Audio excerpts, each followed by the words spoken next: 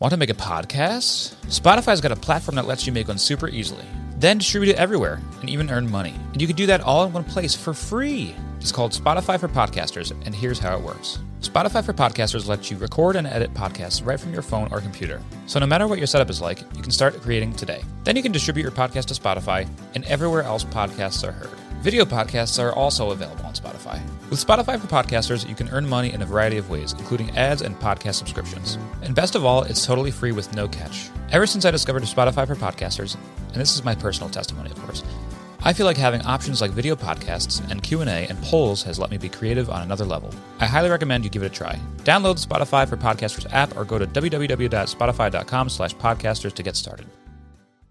Previously on Lonely Boys.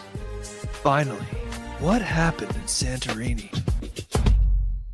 Hey, Upper East Siders, and welcome back to another episode of the Lonely Boys podcast. My name is Matt. I'm one of your titular Lonely Boys, and I'm here to break down Season 3, Episode 4 of Gossip Girl, Den de Fleurette. But I'm not here by myself. With someone who would never be caught dead wearing sandals instead of shoes. It's Brendan Ruppel. Hello, I am your co-host, the creepy uncle of podcasting, aka Uncle Cream. Hi, hello to Cream Nation. I'm recording live, as always, from the Crematorium. I am your editor-in-chief at Cream Weekly. Hello, hello. Welcome to another edition of Brendan Month here. What week is this? It is Brendan Month, and you know it's week 4 of Brendan Month, and we should get started, but because I mean, just a little sneak peek behind the curtain, we are recording at a little bit of a late hour here. You know, all the kiddies are tucked into bed already. We'd be getting ready for bed ourselves if we didn't have to do this, but I've heard the feedback on Brendan Month. I've heard the feedback, and people are a little confused as to what it is. And I don't know if it's maybe because these people have not been paying attention. Maybe they have it on 2X or something. We've been pretty clear. Yeah, I think so. So the beginning of Season 3, these first 5 episodes just so happened to have Brendan's closest friends and family members on them. So, for instance, for the premiere, we had Nicole. Canonically, she is the fiance of the pod. Even more specifically, she is the fiance of Brendan himself. So pretty close friend of Brendan, right. If I do say so myself. Mostly friend. Week 2 did have Ligori. See, that might have been the confusion right there. He is your fellow Lovato lad, so kind of a close friend. Right. I think once we had him on for Lovato lads, even that might have been the start of the confusion because we had him, and then we had the start of Brendan Month, and then we had him back, and people were just confused in general by what we were doing with like that music show, and then him getting thrown into what we were then calling Coworker Week.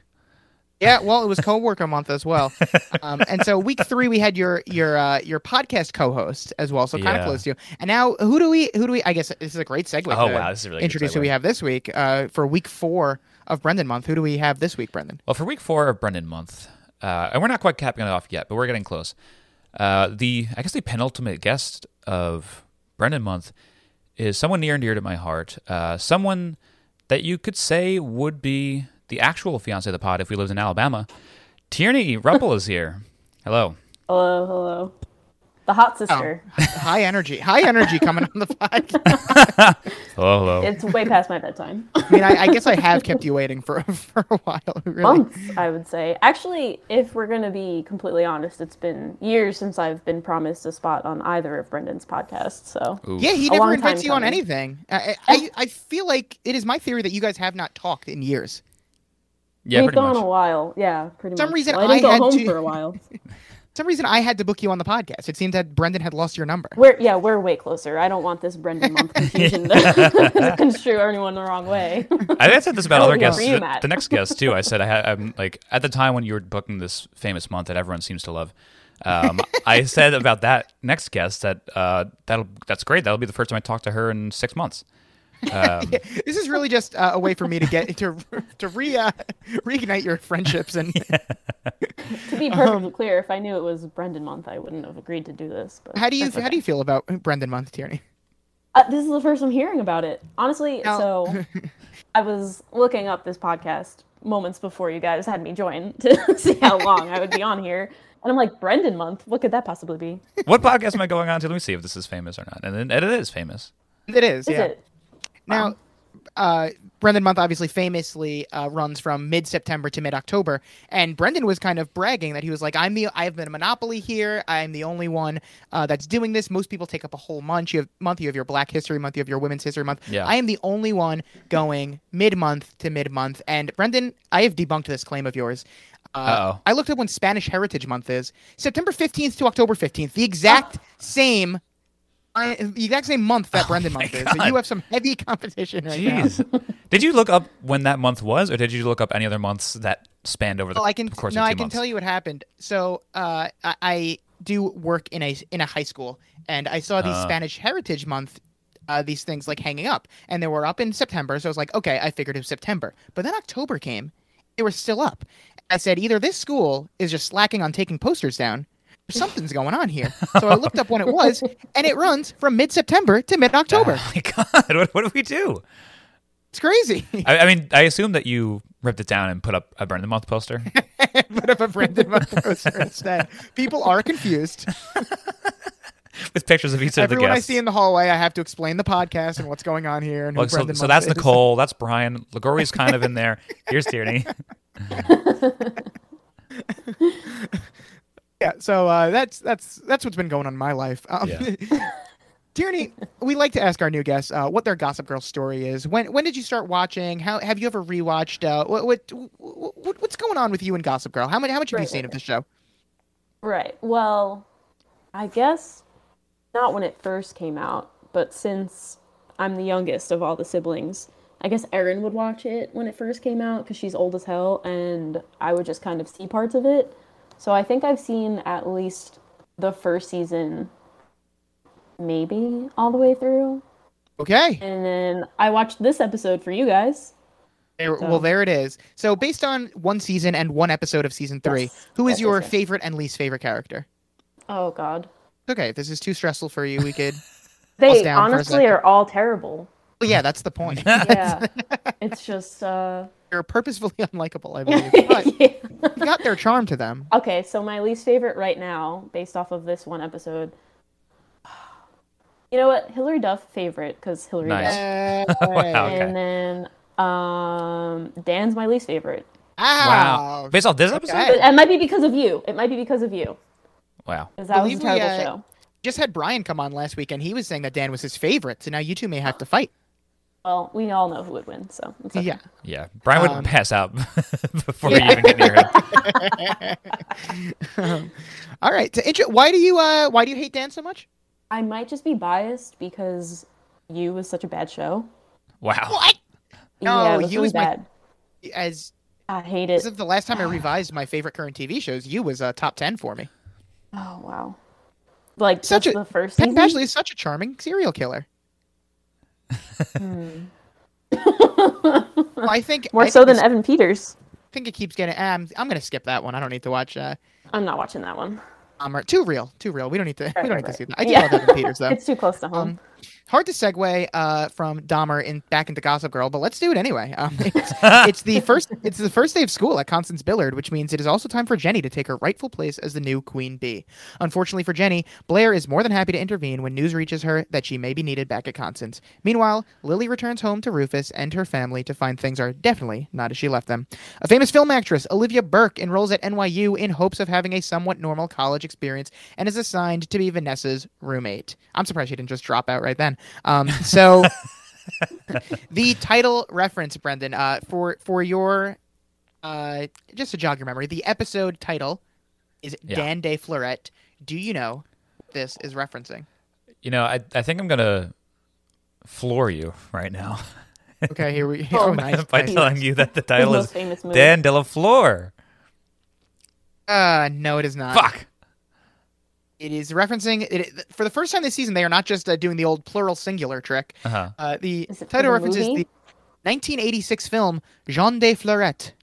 Oh, okay. I thought it was something to do with how the movie title of this episode is Floor. Right? So I was like, oh, yeah. There we go. Damn. Yeah, That's what I thought too. You're a little bit of a slump. That's 3 misses in a row for you. You're 1 for 4 to start the season. Mama. As Tierney scoffs at you. Yeah, really. Embarrassing. She would have gotten this. I also got it wrong though. original air date of this episode, October 5th, 2009. Do you remember what you were doing on October 5th, 2009, Tierney? I was in the 6th grade, so probably getting bullied heavily by your brother, probably. When's he coming on the phone? When's... He should have been on this one. Oh, that would have been a fun reunion. Brendan month of all months.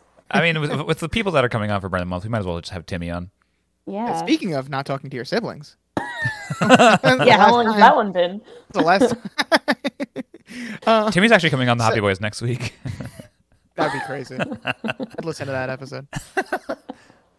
Right. So it is the first day of a new Queen's reign here at Constance. We see Jenny getting ready for the throne. I believe in the season 2 finale, we had heard Jenny making her first decree, which was more headbands, which is why I was very surprised that the first thing we saw her do to get ready for school was put on a headband. But that she got me. She takes it off before leaving. So I don't know where she got this majestic headband. Was this like a parting gift from Blair before she I guess so, left? yeah. And she was like, listen, this is so. non-negotiable. We wear headbands. Like, that's it. Right.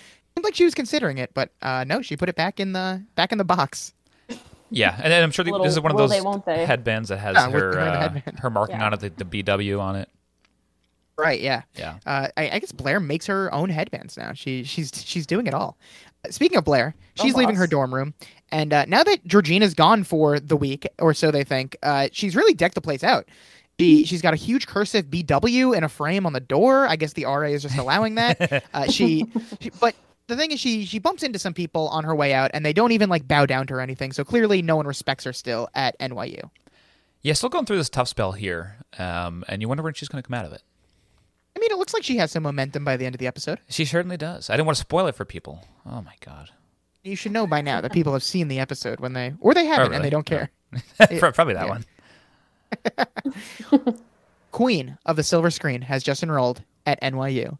I'm so excited to meet this guest star. Tierney already mentioned her, and Nate and Dan are already talking about her while they walk the street. Nate wants to know how Dan has never heard of Olivia Burke. I'm just very happy that Nate is interacting with other cast members in this episode, but it is only Dan, and it is only for a couple of scenes. Yeah, it makes me happy to see him with Nate. Like oh yeah, they're friends. I forget.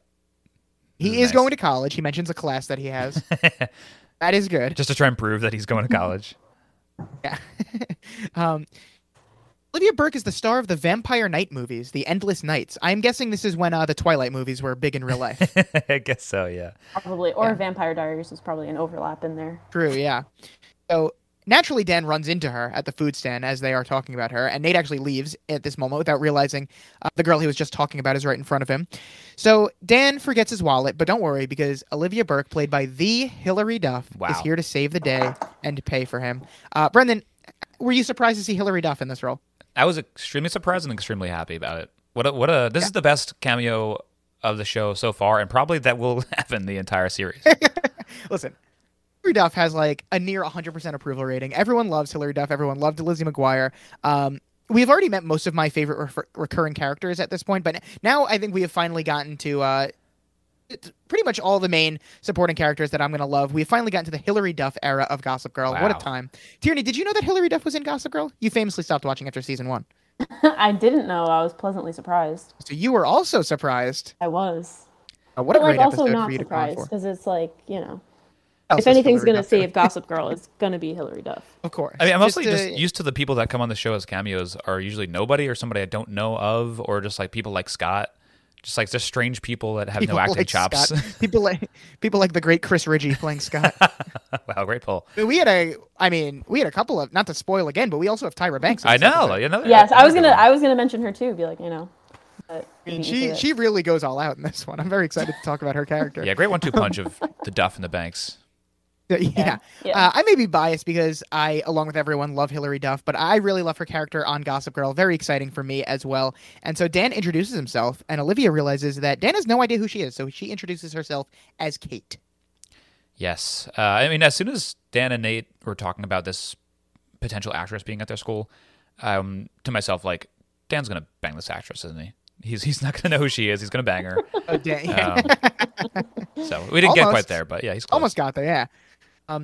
There's nerd friends are talking again. Blair's nerd friends? Yes. Brendan, did you think they were? I think they all consider Blair a friend at this point. She's cursed them out like in two out of 3 episodes. Yeah. Brendan, do you think they were talking about politics again? Yeah. I do still think they are. talking about politics. Yeah, yeah. Or they were talking. Actually, I think they might have been, but only as it relates to 1981 to 1983 He-Man. Yeah, and I understood this a few episodes ago as well. Yeah, this would be pretty funny if Blair did somehow actually become friends with them, but that could simply. I never know. happen. There's like, a part of me that was like, Blair is would this never gonna sink that happen low. right now. This would be amazing. What a friendship. Blair would literally never sink that low. Could you No. imagine? So Blair thinks that she's at the Masters of the Universe Society, thinking that it's some like kind of Wall Street finance club. But she gets these comic dweebs. She starts to spiral. The main nerd in this group, the one that does most of the talking, calls Blair young lady, which was weird to me. Brendan, were you in any nerdy clubs like this in college? I feel like I was, just knowing myself. I think I might have tried something. Blacked it out, though. Yeah, black it out. I was in Humans versus Zombies club for like a week where, I don't know if your school did this too, but there was this like week-long running thing that happened a couple times a year where like 100 people would get Nerf guns and bullets and like dress up, and you start with one person that was a zombie, and if you got tagged, you turned into a zombie. But otherwise, you could like freeze the zombies by shooting them with Nerf bullets. And I did that for about a week. That feels like a New Paltz thing. Yeah, it was like their Very attempt at productive. doing like community paintball, but like without like destroying the campus. But it was pretty cool. But Jeff Winger didn't show up. He didn't show up. But anytime you were on your way to class, you were able to be attacked by zombies. If you were inside any buildings, you were not able to cause ruckus. So those are kind of the rules there. It was just a Okay. free for all. They just didn't care. Oh, it if was you free were for all. Yeah. participating? No, Oh, yeah, wow. it's fine. It's fine. I would not have done well at New Paltz. So Blair calls Chuck. She's complaining about NYU to him. Chuck asks what she expects from a place where the men wear sandals. I don't. They have something against sandals in this. I don't know I have if the Josh same Schwartz is issue, trying to honestly. make a point with that. I mean, I agree with Get Chuck. it. I get it. Sandals suck. I feel like Yeah. the men wear sandals at most colleges. I think Here's the thing. It's like most men suck, and then you give them Yeah. the worst shoe, and it's just a terrible combination. Right. And it's like, You really- why would I want you to be in my presence now? especially Then the how would you sandals feel that about have sandals? the sandals that like have the toe holes too. Like Yeah, I don't mind so yeah. much the sort of sandals that are almost like slides. Especially slides yeah. aren't that Okay. bad either. Like that's a good Right. like slumming it look. But I think the more contemporary reference or like throwing shade at someone would be if the person was wearing Crocs nowadays. Like she definitely would hate Crocs. She would hate them so much. But I'm a Croc lover, but Right. she would absolutely despise someone like wearing Crocs in a cafe. Blair would hate Crocs, obviously, but Crocs are big right now. They're really having a moment. They really are. I mean, I first saw them on Tierney, one of your favorite people, Mr. Carlson, started wearing them around 10. Well, you know Mr. Carlson too, Gage. Actually, my favorite man. Yeah, in of the course whole they know world. Mr. Carlson. Yeah, you're a That's winter it. track Come on. coach. That's a Inventor winter of track Crocs. coach. Yeah, Inventor of Crocs. Yeah. They call him Crocs Carlson. Yeah. yeah. But you're not a fan yourself, Kagan? No, I would love a pair of Crocs. I just don't want to spend any money on them. True. And then they're pretty cheap. I think you can find a pair for like $40. Not too bad. That's not terrible. No. And they last. Christmas is forever. coming up. Okay. Oh, I guess you want me to buy them for you? Okay, sure. Yeah, we could do a Lonely Boys Secret Santa. We each buy each other Crocs. We get the guests No, involved. you're They just all buying have to buy. Crocs. Everyone that's guested. Yeah. Wow, that's fun. Everyone who has guested on the show has to buy us a gift. That's a really good idea. If you've been on 3 times, you have to give us three Three gifts. gifts, naturally. So Claire knows that today is the first day of Connecticut. Nope. Jeez, I'm really struggling here. We do. Let me explain to you what happened. Back-to-back better lines. be I have good. that Georgina is in Connecticut, and that Blair knows it's the first day of Constance. So that's what. The It's first day of also, as Connecticut. we discussed, very late here on the East Coast. So-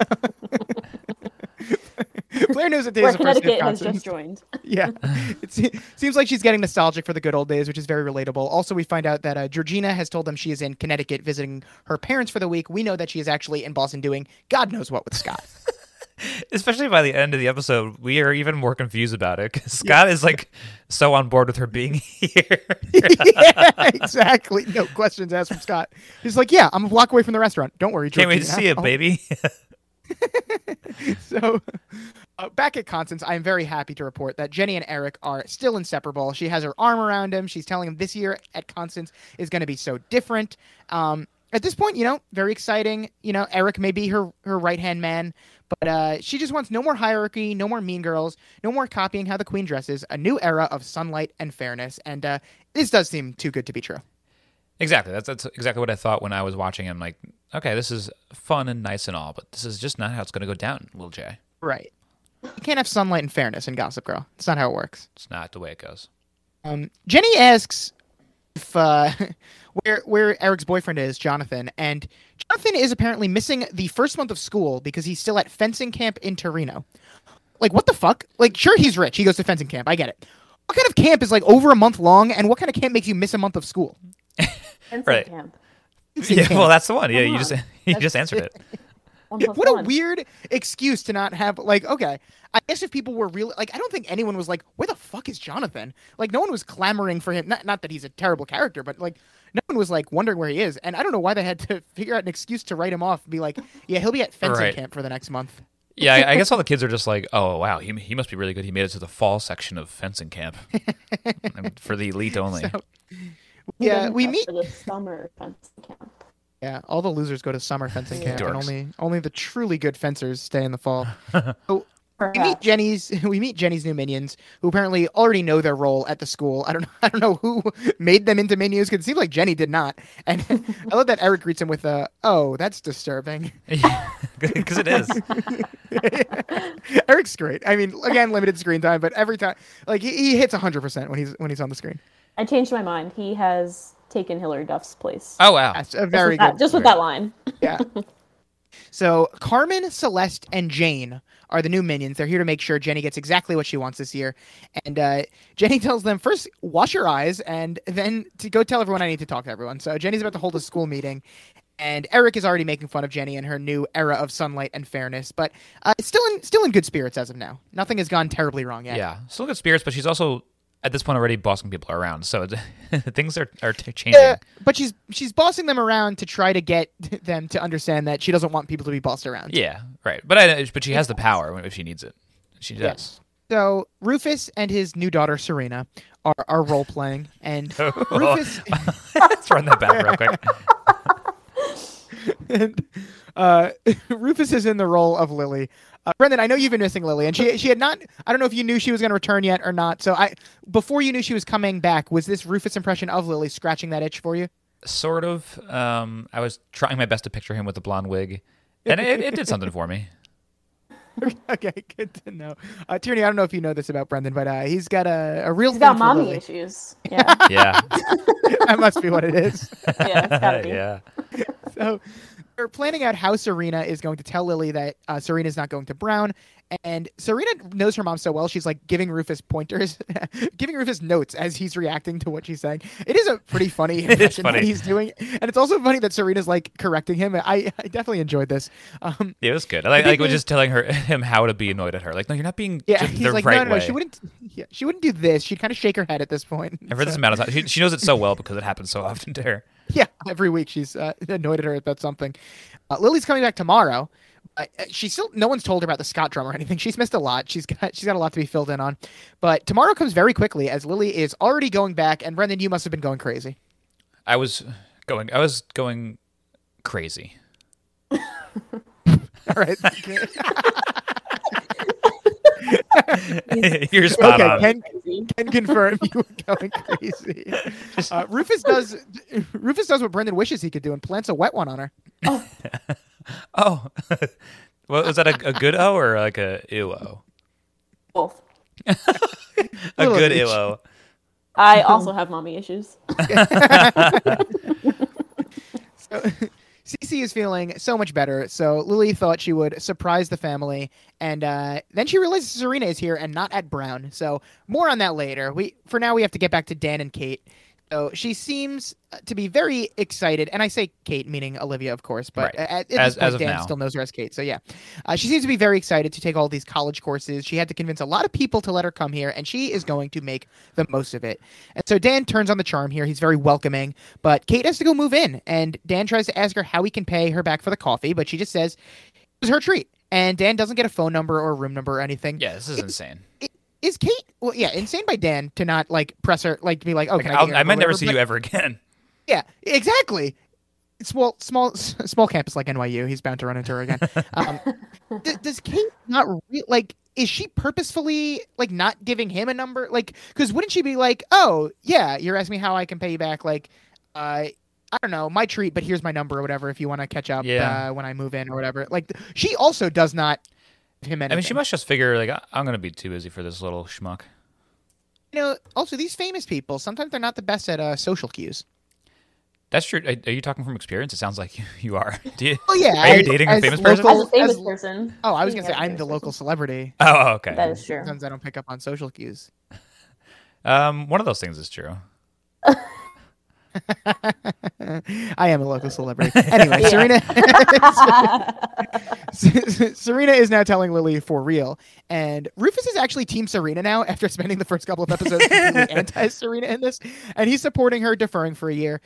Again, literally nothing wrong with a gap year. More people should probably do it. So it's so annoying to be Serena and being like, "This is what I want," and for Lily to just be like, not hearing it. You know who had a great gap year? Do you want to guess? I'll just tell you. Aaron Judge in 2017. He still had the gap tooth at that time. And pretty sure he broke the rookie home run record that year. Wow, what a shoehorn of Aaron Judge. If I knew more about football, I would have said Michael Strahan, but I don't know. Those are my two gap people. Yeah, that's not bad, I guess. Oh, God. Serena promises she's going to do something productive, like when she's here, like a job or an internship. And Lily thinks she's just getting cold feet, but Serena says she isn't ready and she doesn't know who she is. And then, Brendan, Lily and you actually sharing a brain on this one because she says something that you said a couple weeks ago, and she's like, that's why people go to college, to figure it out. See, this is why me and her jive so well together.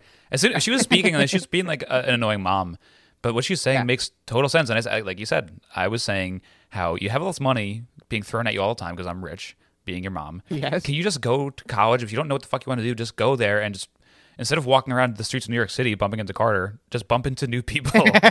Bumping into Carter all the time. Yeah. Yeah, she has an accurate burn on her daughter here when she's like, "I love you, but you've never worked a day in your life." It's true, but it's also her fault for just giving her credit cards. Yeah, it's true. Yeah, she also accused her of gallivanting in Europe for the summer when she doesn't know that Serena was actually looking for her father, but and she says she didn't find that either. Well, yeah, because she leaves it very vague when Lily's like, "I thought you were finding yourself in Europe," and then Serena's like, "I didn't find what I was looking for," and that big pause was the what she was looking for was actually her daddy. Daddy. Oh, wow. Brendan may have mommy issues, but Serena has some daddy issues. Yeah. I have those too. Parental issues. Parental issues. Yeah. So, Serena doubles down. She's not going to go to college. She's determined to find a job. She storms off. Rufus apologizes to Lily. He says he thought about calling her. It is kind of weird that he didn't call Lily, even though she was with her sick mother. Lily's like, yeah, no, I get it. You didn't want to bother me, but really it was just because Rufus was scared of her.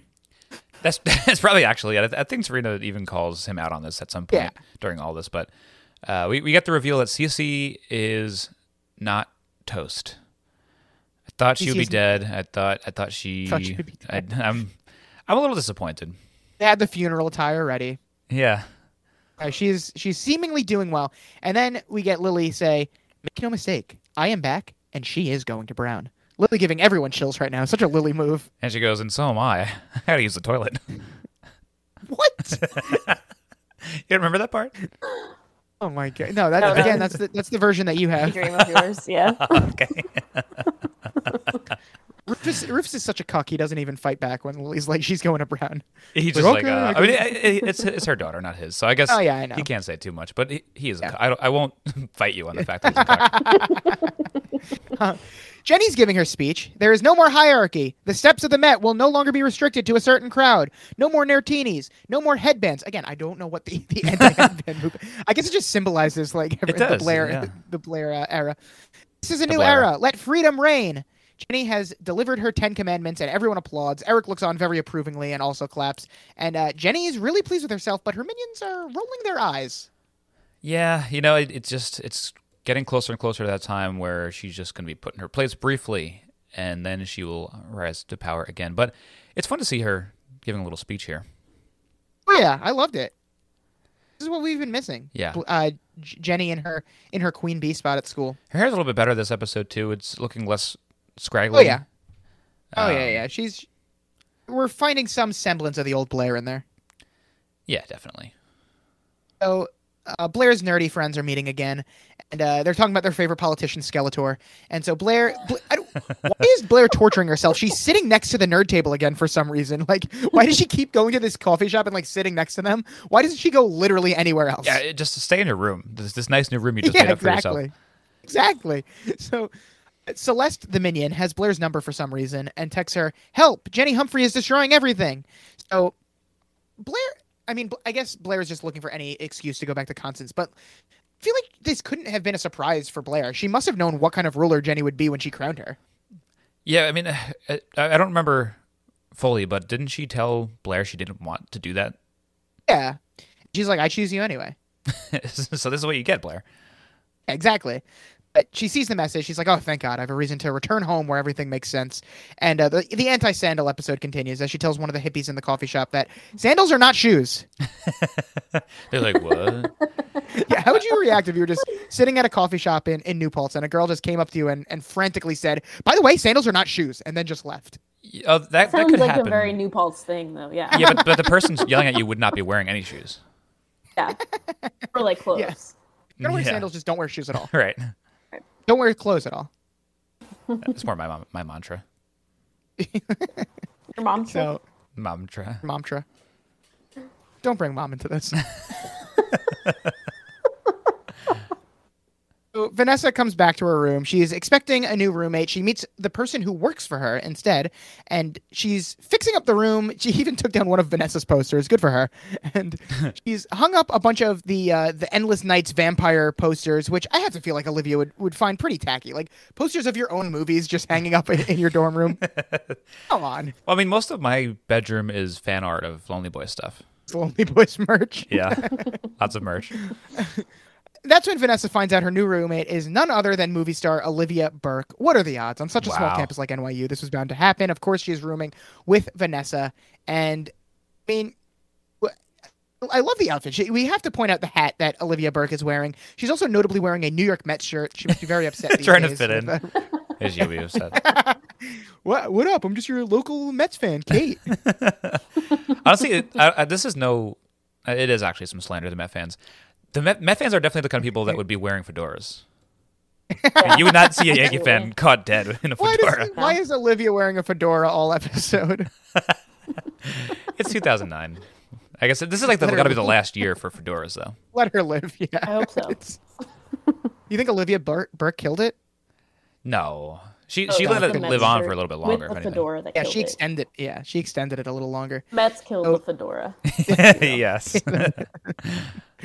Olivia is apologizing. She says she had no idea her publicist was doing all that. And again, she actually seems like a very cool, down-to-earth person. Kind of unfair that Vanessa gets to be the one that rooms with her and, like, presumably become BFFs with her. Yeah, that is kind of unfair. I'm wondering how famous she is in there. We're like, what level TV star would she be like a CW type of person? Right. You know, like maybe she'd be on this show. Might be like if Hilary Duff in 2009 were your NYU roommate. Maybe, yeah. Okay. But I mean, if these Vampire Nights movies are anything as big as Twilight were, she'd be a very big star. Also, apparently, this new movie she's in is supposed to get her an Oscar. So we'll see. Maybe her fame skyrockets after that. And it is a good question because why would a movie star be dorming on a college campus? Like, obviously, that was my first question. She just keeps saying she wants a normal college experience, but like she has to know that's not possible. She's a movie star. Yeah, especially on that level, too, like you said. Going for an Oscar, you can't just be going to college while you're in your Oscar run. In a dorm. In a dorm. In a freshman dorm. Yeah, take the classes or like get the honorary doctorate or whatever. But you think she'd have like a private apartment nearby. I guess it's just how down to earth Olivia is. So she's just as excited to meet her roommate, Vanessa Abrams, as she exclaims. And she says, "Just two girls going to NYU." And so Olivia is pretty annoyed that her publicist Casey gave Vanessa and the rest of the hall confidentiality waivers, and I guess I don't know what they're for. I guess it can't get out that she's dorming at NYU. I guess not, or like anything that comes across their desks as far as spoilers to movies. If she's like just blabbering on about like, oh, I did this in the movie, like I don't know.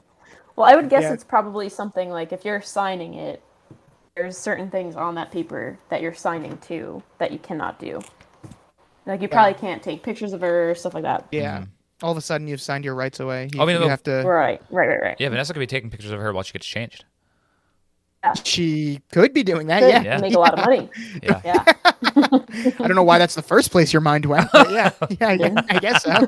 I have a whole collection of all my roommates over the years. Wow, this admission just keeps getting creepier and creepier. I've had a lot of different roommates too, a lot of different body types. Oh no. Good to know. Peter is very excited right now. We have an interview montage with Serena as she's trying to get a job. She has an interview with Tory Burch, and she seems to be making the rounds to all the jobs or internships in the fashion and art industry. And to her credit, she is volunteering to work for nothing. And I feel like having a big name at your company might be a good thing. I don't know. Serena does not seem to be having any luck. I don't know.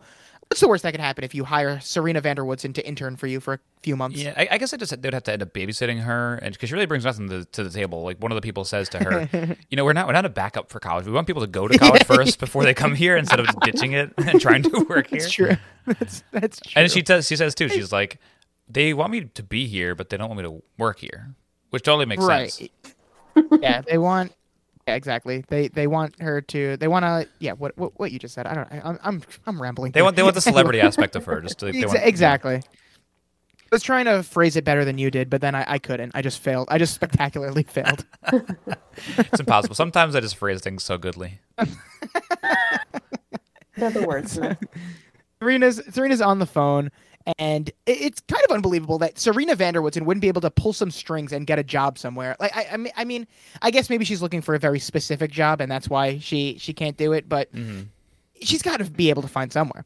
And Blair's on the other line, and Serena wants to know why she sounds so happy.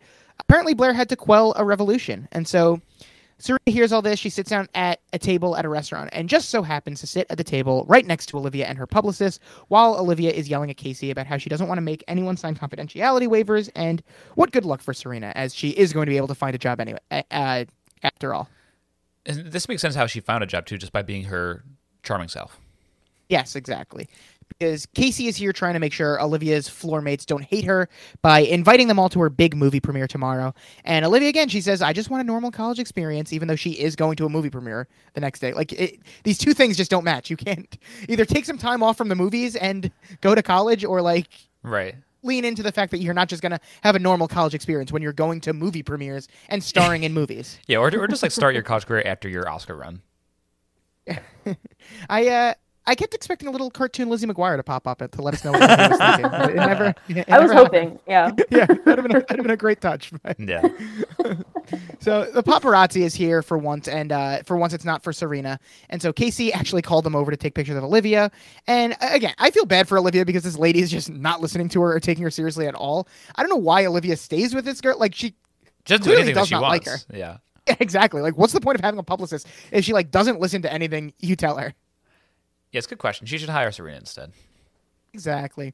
I mean, Serena does a great job. I feel like as a publicist. So yeah, I don't know what exactly a publicist's job is as far as like what Serena's doing. Like, is that under the like what you're supposed to like your responsibilities? Because Serena's what she does for Tyra Banks is more just be like emotional support. She's the diva whisperer, as Casey calls her. So Serena tells Olivia the secret way out through the kitchen, and because, you know, she knows something about being harassed by the paparazzi. I love that she has to let Olivia know that as well. She can't just, like, let her infer that. She has to explicitly state, and they were following me around for a while, so I learned the back exit everywhere. You know, I'm kind of famous, just like you, Olivia Burke. Yeah, she is very famous. I love how famous Serena is, honestly. It's pretty cool that she's almost at a level of a movie star. Yeah, she's just a socialite. Who do you think is more famous, Olivia Burke or Serena Vanderwoodson?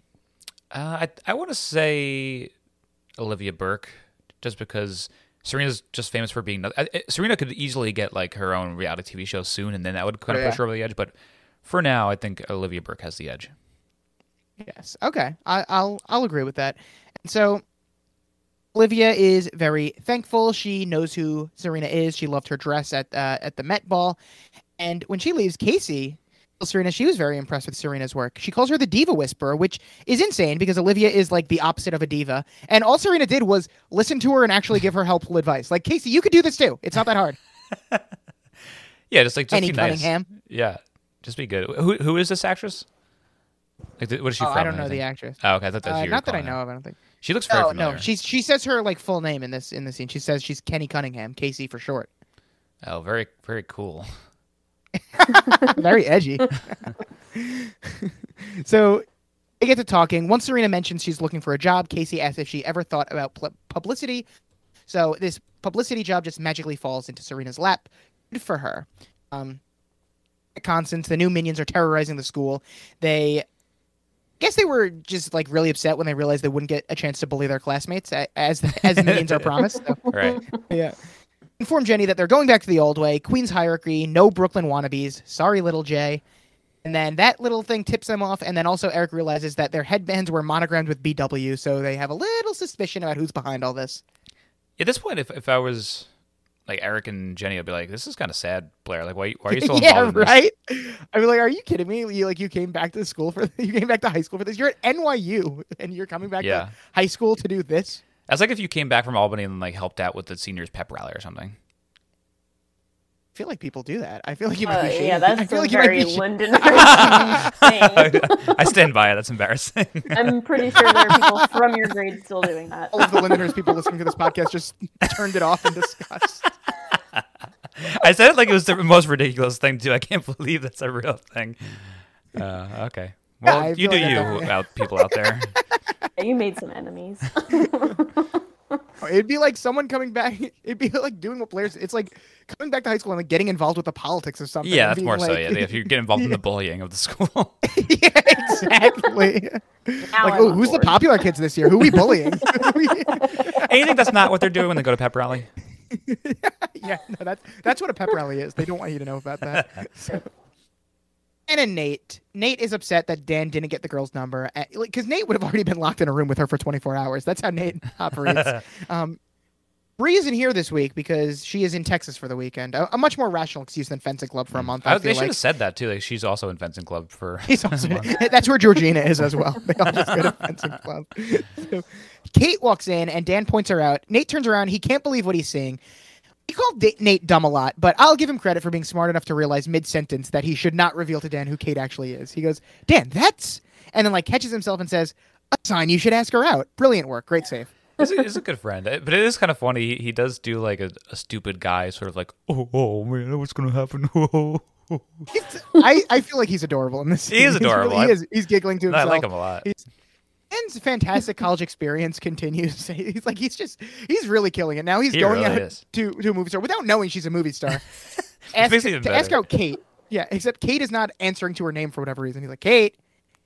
And also, why aren't more people making a big deal about this big movie star just sitting in the coffee shop or the cafe or wherever they are? That's what I guess, had a hard time believing. Yeah, maybe everyone in New York is just really good at playing it cool. Like, New Yorkers know. Like, you don't bother the celebrities. Maybe when she walked in, she announced in the doorway, I'm Kate.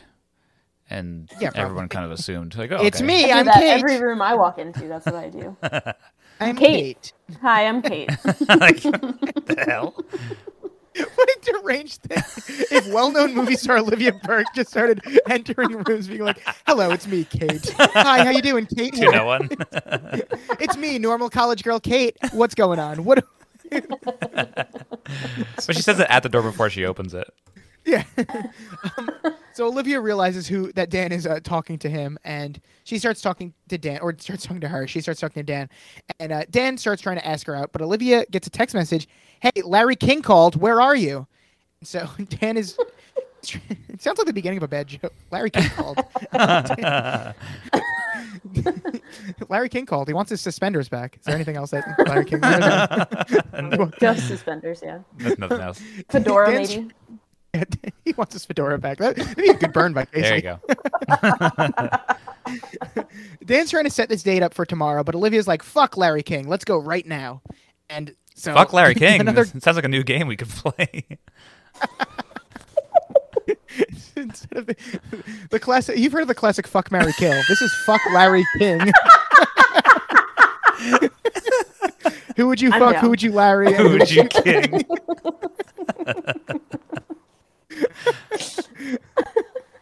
Oh, I love that game. Fuck Larry King. So So right now works great for Dan. He takes her to a place right around the corner. Poor Nate getting ditched, just like Larry King just did. Maybe Nate and Larry King can meet up somewhere. But, but Nate goes on that interview instead. That'd be great. Great side adventure. Hey, Olivia sent me what's going on. Nate obviously does not care. He's very supportive of Dan, gives him a fist pump, starts laughing to himself when they leave. Like I said, he's great in this scene, very adorable. And this is the last we see of Nate. That's it. He doesn't even get to go to the movie premiere. Oh, poor guy. Wow. Doesn't get invited to Really the should event have of the week. gone. He really fucked up going to Columbia instead of NYU with the rest of his friends. It's tough because this is the only reason why Vanessa's useful is because she gets Nate into the stuff. Yeah, why didn't he just go to NYU? I have no he idea. really need to go Ivy League? Like, they already had enough trouble keeping him in the plots, and then they wrote him out of them by accident. Yeah, exactly. So Serena and her new boss, Casey, she wants her to work with Olivia's co-star. I guess Ursula doesn't have a publicist, but I believe Casey is her publicist, and she's just like handing her off to Serena. Yeah, I don't want this because she does not want to deal with the bullshit. As she makes her grand entrance saying, "This dress is too blue. This dress is too red. This dress is too pink." Just like already a caricature of a diva. Like, and it is Tyra Banks. What a star-studded episode. Are you guys big Tyra Banks guys? Absolutely. I'm a medium. I don't really take her or leave her.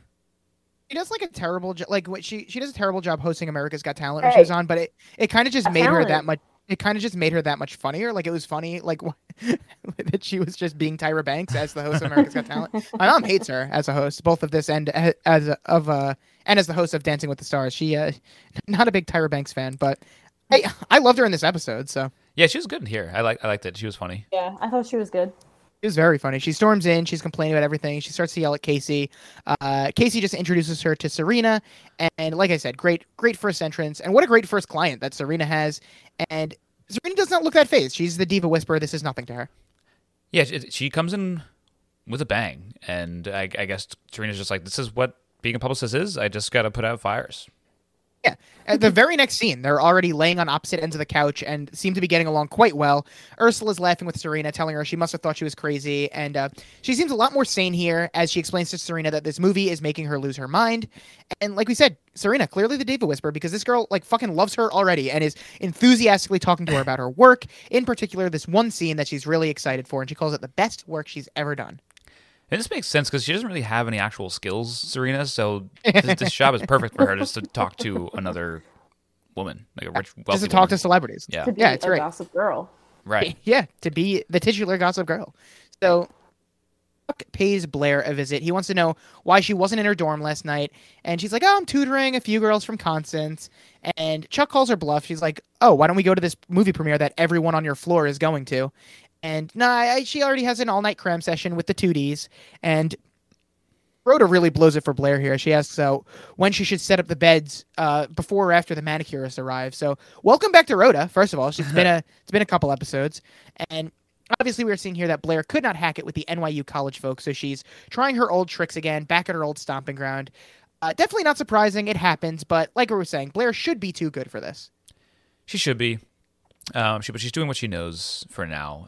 She just needs a little bit of a pick-me-up to get her on her feet, a little bit of a confidence booster. Yeah. I mean, not to relate this back to myself as I always do, but I remember the first time I came home for Thanksgiving break freshman year at college. I was like, damn, this is so much better than Albany. I didn't even want to go back to Albany. Really? I didn't know that. Yeah, I was so fed up with a lot of the people I had met at Albany already through half a semester of college. But then don't worry, I ended up having the time of my life. You and didn't ended up wanna loving leave it so Albany. much. It's a funny, interesting thing. Thank you for thinking that's funny and interesting. It really is.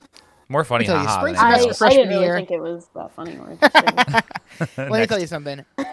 Fall semester of sophomore year, that's when I really came into my own. Oh yeah. You know the expression "big man on campus"? I think I've heard. Yeah, I mean that's what it was. That's the one. I was a big man on campus. But I was the big man on Albany's campus with You were. Ganesh telling stories of me. telling the fictional lore of T-Raw. Yeah, T-Raw. the drug lord. As you go by T-Raw, Brendan's drug I'm lord sister. surprised they didn't bring that up in my background check for the Air Force. Yeah, that is kind of surprising. Raw. Yeah, they're not that good at their jobs, I guess. No. The fun game. So Chuck gives Blair a very disappointed look, and he asks if she's throwing the Waldorf annual sleepover. And Blair justifies this by saying that Jenny is destroying everything she worked for and she needs to do something. Again, she knew who Jenny was when she chose her, so this shouldn't be surprising. It's obviously just because she needs power back. She can't get it at NYU, so she knows she can get it at Constance. And otherwise, like, why would she even care about what's going on at Constance? Right. She's going in the wrong direction. Yeah, she should not care at all. This is the thing. She should not have any ties to this whatsoever. But it's all she's got. Chuck gives her some great side eye in this scene. He's not buying any of this. That's kind of his role, I feel like, so far this season is to just be like her weird dad. Enough with the daddy issues. Like, that's what he's doing. He's like, everyone. No, go back to college. in so many words. So Dan and Kate on their date, and he's helping her get adjusted to the new college life. She's very appreciative. I guess this is actually the next day because he mentions about doing something tonight and then very quickly takes it back because it's a big dating taboo to go 2 nights in a row. That's true, Brendan. How long did you wait in between your first and second dates with Fiancé of the Pod? About a year or so. What? I don't know. I don't know if we've ever actually gone on a date before. We only spend time in the smush room, baby. You know what I'm talking about. Oh, okay. No. In college, you don't really go on like dates proper. Like I'd say I've maybe gone on. Yeah, I guess I've only gone on like one date, and it was not with Nicole. Who was it with? Scandal. It was with someone else, but it was really just to get coffee. But by the time me and Nicole were getting Nicole coffee loves and to stuff, get we were already like coffee. dating. Whoa. Yeah, It's crazy. so I don't know. We just spend time with friends. Hey, what's your role? How many days in between your first 2 dates? Probably a few days. I'm a catch. People don't want to wait too long. True. They couldn't wait to slide back into your DMs. Yeah. Olivia tells Dan that she really likes him, but she tries to warn him that her life is way more complicated than he knows. And Dan is like, try me. And to Dan's credit, he has had some pretty complicated girlfriends, as he keeps saying. I feel like Olivia would really be the least of his worries, but she actually doesn't know how complicated Dan's life has been. Yeah. So Dan's like, listen, you're funny and smart. You're actually so beautiful that people keep stopping in the middle of the street just to stare at you. But mostly she's just so refreshingly normal, which I'm sure is nice for her to hear. But then Dan kind of blows it by saying his last girlfriend was always in the spotlight and it was kind of hard to date her. Yeah. Speaking of which, Olivia clearly did know who Serena is, but I guess she's not familiar enough with her to know who she's dated. Like, how in the spotlight was Dan when he was dating Serena? Do you think people would like know who he is just by dating Serena? I feel like they probably didn't know him by name in the papers. Like they're just calling him like brown-haired boy or something.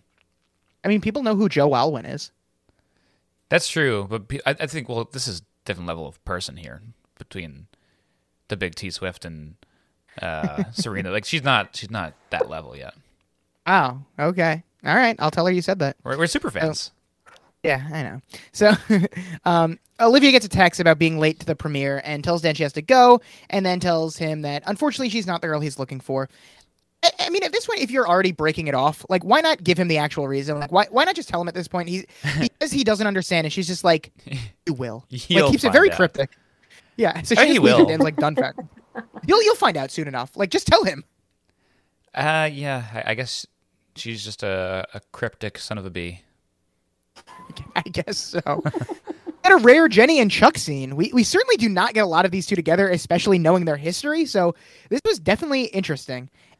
And even rarer, Jenny and Chuck team up against Blair as they both have the same agenda in wanting Blair to be brought back to reality.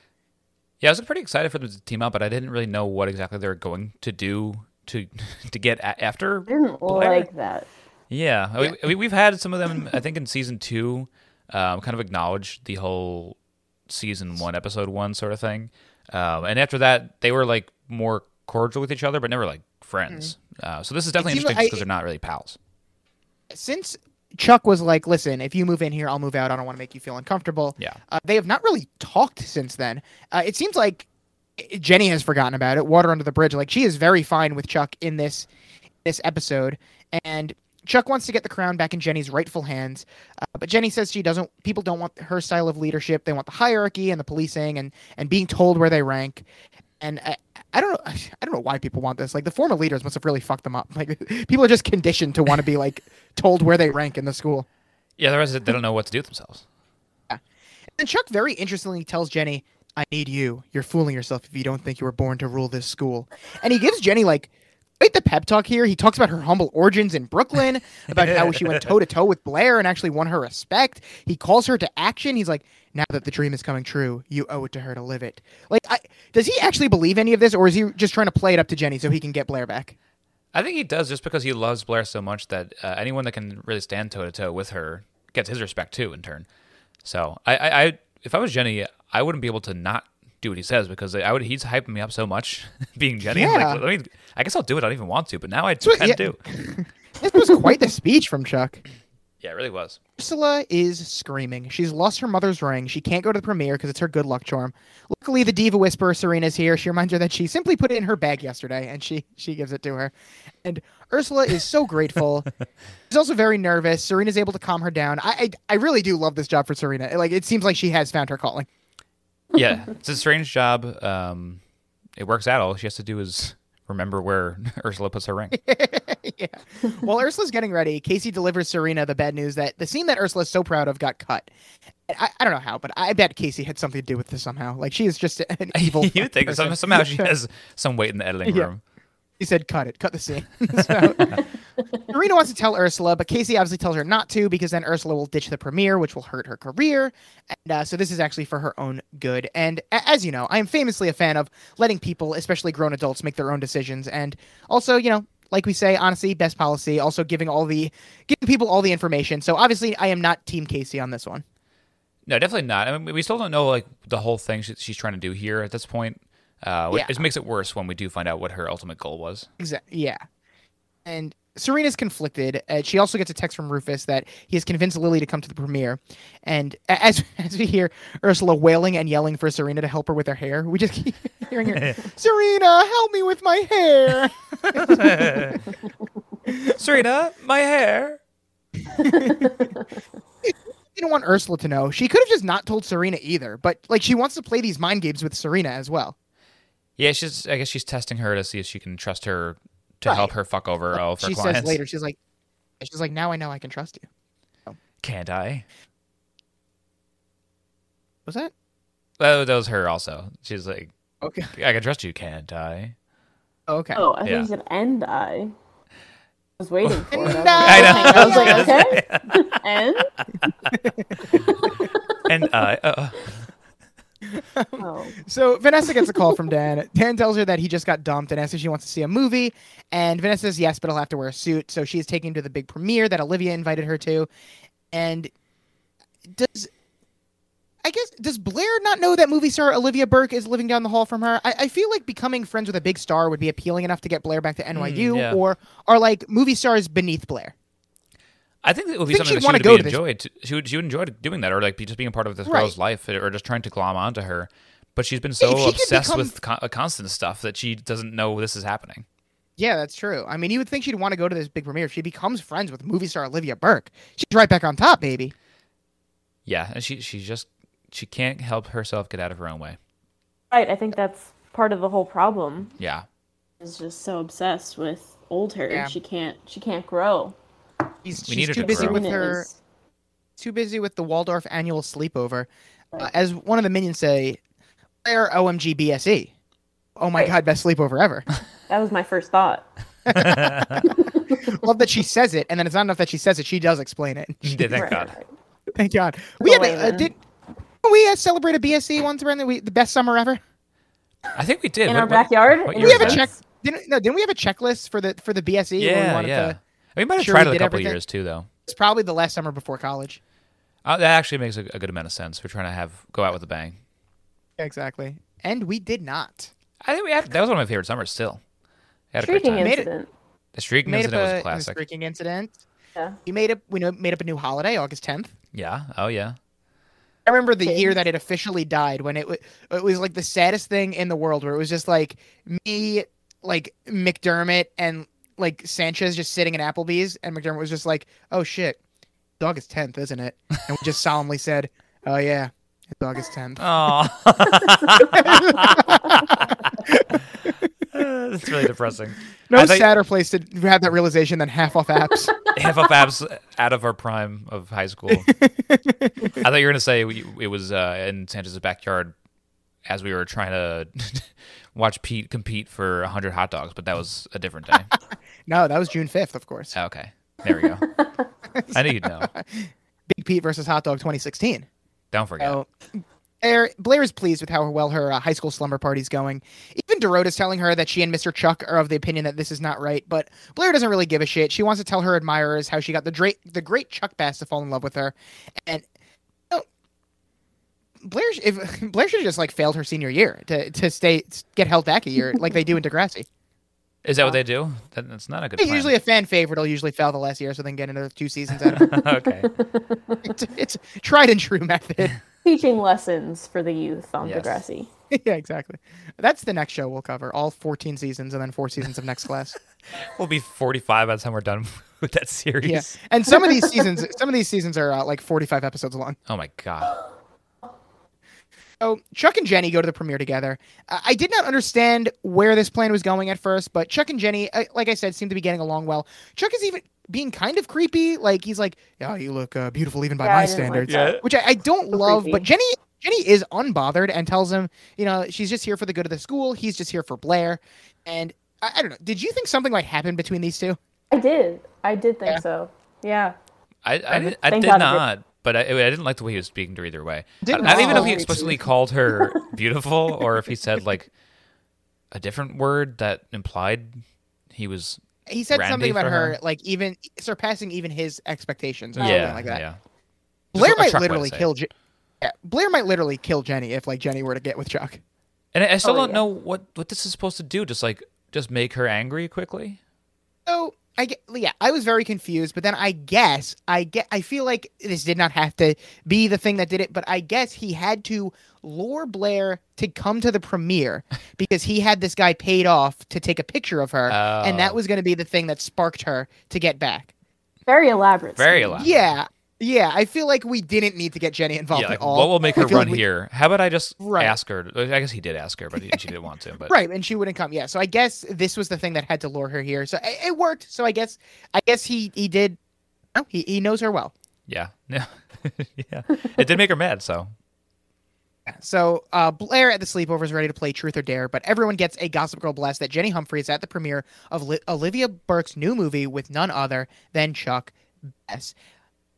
How did Chuck and Jenny get invited to this? Did Chuck just take Blair's invite for himself, or is he just like Chuck Bass? He can get in anywhere he wants. Like when he's talking to her and trying to get her to come, he does have like a copy of the invite, so he just takes that. Yeah, he does. I guess he just took it. Yeah. How big of a deal is this movie? Like, Floor is apparently all the rage. I guess it is. But it must be a pretty weird movie premiere to have just a bunch of college kids walking around it too. Who've probably never been to a movie premiere before. Probably all wearing sandals. So, in addition to all the sandal wearers, Rufus and Lily are here. Lily wants to know why they are here, and Rufus is like, this movie's got Nazis and cabaret singers. It's my dream movie. Casablanca meets Showgirls. What an odd thing to say. Why is that? Why didn't you have to say it like that? I don't know. Nazis and cabaret singers. You know my big two. This is amazing. When Lily comes to the movies with him, and she's like, Rufus, why are you taking me here? You really couldn't wait until this comes out in theaters. Don't worry, I got a connection. And we had to go to the premiere. Yeah. This is my joke of the episode. That's good. I didn't have one. Really that amazing. Is a good one. So Serena shows up. Rufus excuses himself by saying he's going to get more popcorn just in case, which is a great move. It is. Serena's like, hey, I got a job as a publicist. I was hoping if you saw me working, then you'd feel better about Brown. And it's a solid plan. Lily's whole thing was that Serena's never worked a day in her life, and now she's doing that. So, right. But it's not enough for Lily, who's like, oh, so a year of parties and premieres, not quite the same as an Ivy League education. And again, I'll just say that I don't really get the big deal. Serena is only deferring for 1 year. She will still get the Ivy League education, and even if she doesn't, that is her decision. To me, this is classic season 1 Lily, where she needs Serena to be at a high-status Ivy League school so she can, brag about it to her rich friends. Yeah, it sucks that they had to bring her back just to do this with her. Yeah, this is her first episode of the season. I know, but I'm glad they at least gave her screen time somehow. Again, she's a great parent to everyone except for her own daughter. Right. I think she thinks that, like, the tough love stuff is good with her, but she's proven time and time again that tough love does not work on Serena. She does run away. We are one thing away from Serena going off the deep end again and stealing another horse. Yeah, you missed that a few episodes ago, Tierney. Yeah, I'm very lost. Still my moment of the season so far. Really great. And we did joke about at a recent wedding that I should have stolen the horse that was at the wedding. Serena stays remarkably calm when Lily's doing this and just tells Lily not to make her regret inviting her. And Lily agrees not to talk about Brown, decides to be a good mom for a moment, and asks Serena what she has on her plate, because Serena's a little flustered right now. And so she tells Lily all about Ursula and her big scene and her dilemma. And Lily simply tells Serena, "Is really a friend. You have to tell her." And so Serena tells Lily that Casey is against it, and then when she mentions Casey for some reason, Savage Lily just snaps back, and she's like, "This woman saw an opportunity to exploit your celebrity and your connections. Why else would she hire an 18-year-old with no skills and no college degree?" Like, jeez. She's right. Where'd that come from? Yeah. Why'd she just snap back to that so She's awesome. so quickly? That's awesome. Ursula comes over to ask Serena what's going on. She can tell something's wrong, and Serena lies, tells her everything's fine. It's a tough call from Serena. I don't know. What would you do in this situation? I'm glad she did. I thought she was going to go and tell her before, like, they even went to the premiere. So I'm glad she didn't do that. And then I think she handled the whole thing great. I think she did what should happen. I think she does. Yeah. She doesn't get any blowback from Ursula. Like, I thought where we were going was Ursula was going to find out that she kept it from her and get mad at her, but that does not happen. That's exactly what I was worried about. Her friendship is intact at the end of this episode. Very much so. Dan is walking around aimlessly. At this point, it is truly laughable that Dan still does not understand what's going on here with Kate. Like, surely he must have seen something by now to tip him off. He's at the literal premiere. Has he looked at a poster? He doesn't until he looks at her at the premiere. Does he have his head down this whole time? You're the one on the poster. What movie they were going to the premiere of? Yeah, he didn't look up the movie at all. Cover, what is this floor movie that Vanessa's dragging me to? So Olivia asks Dan what he's doing here, and he's like, "I can ask you the same thing. Shouldn't you be working?" Even Olivia answers with, "You can't be serious." Even she's like, "Dan, come on." That might be my joke of the episode, where Olivia's like, "Yeah, that's really good. Are you fucking serious right now? You still don't understand what's happening?" See, this is a great time to have Nate behind Dan laughing still. Yeah, exactly. Dan's like, "Listen, it's fine if you don't want to go out with me. You didn't have to lie." And she's trying to explain she didn't lie, but he's like, "Listen, I have to find Vanessa." And that's when Olivia's like, "Vanessa? Vanessa Abrams?" Obviously, because Vanessa Abrams is the only Vanessa that could possibly be at this premiere. Yes. I like how she says Vanessa Abrams as if she's above the title on a different movie. Yeah, exactly. And so, you mean Vanessa Abrams, the documentarian? Vanessa famously makes terrible home movies and makes the entire college watch them. Oh no. The despair in your voice. Just as Olivia's about to come clean, the cameraman starts calling her name, and then Dan finally realizes what's going on, and he's like, "Wait a second, you're..."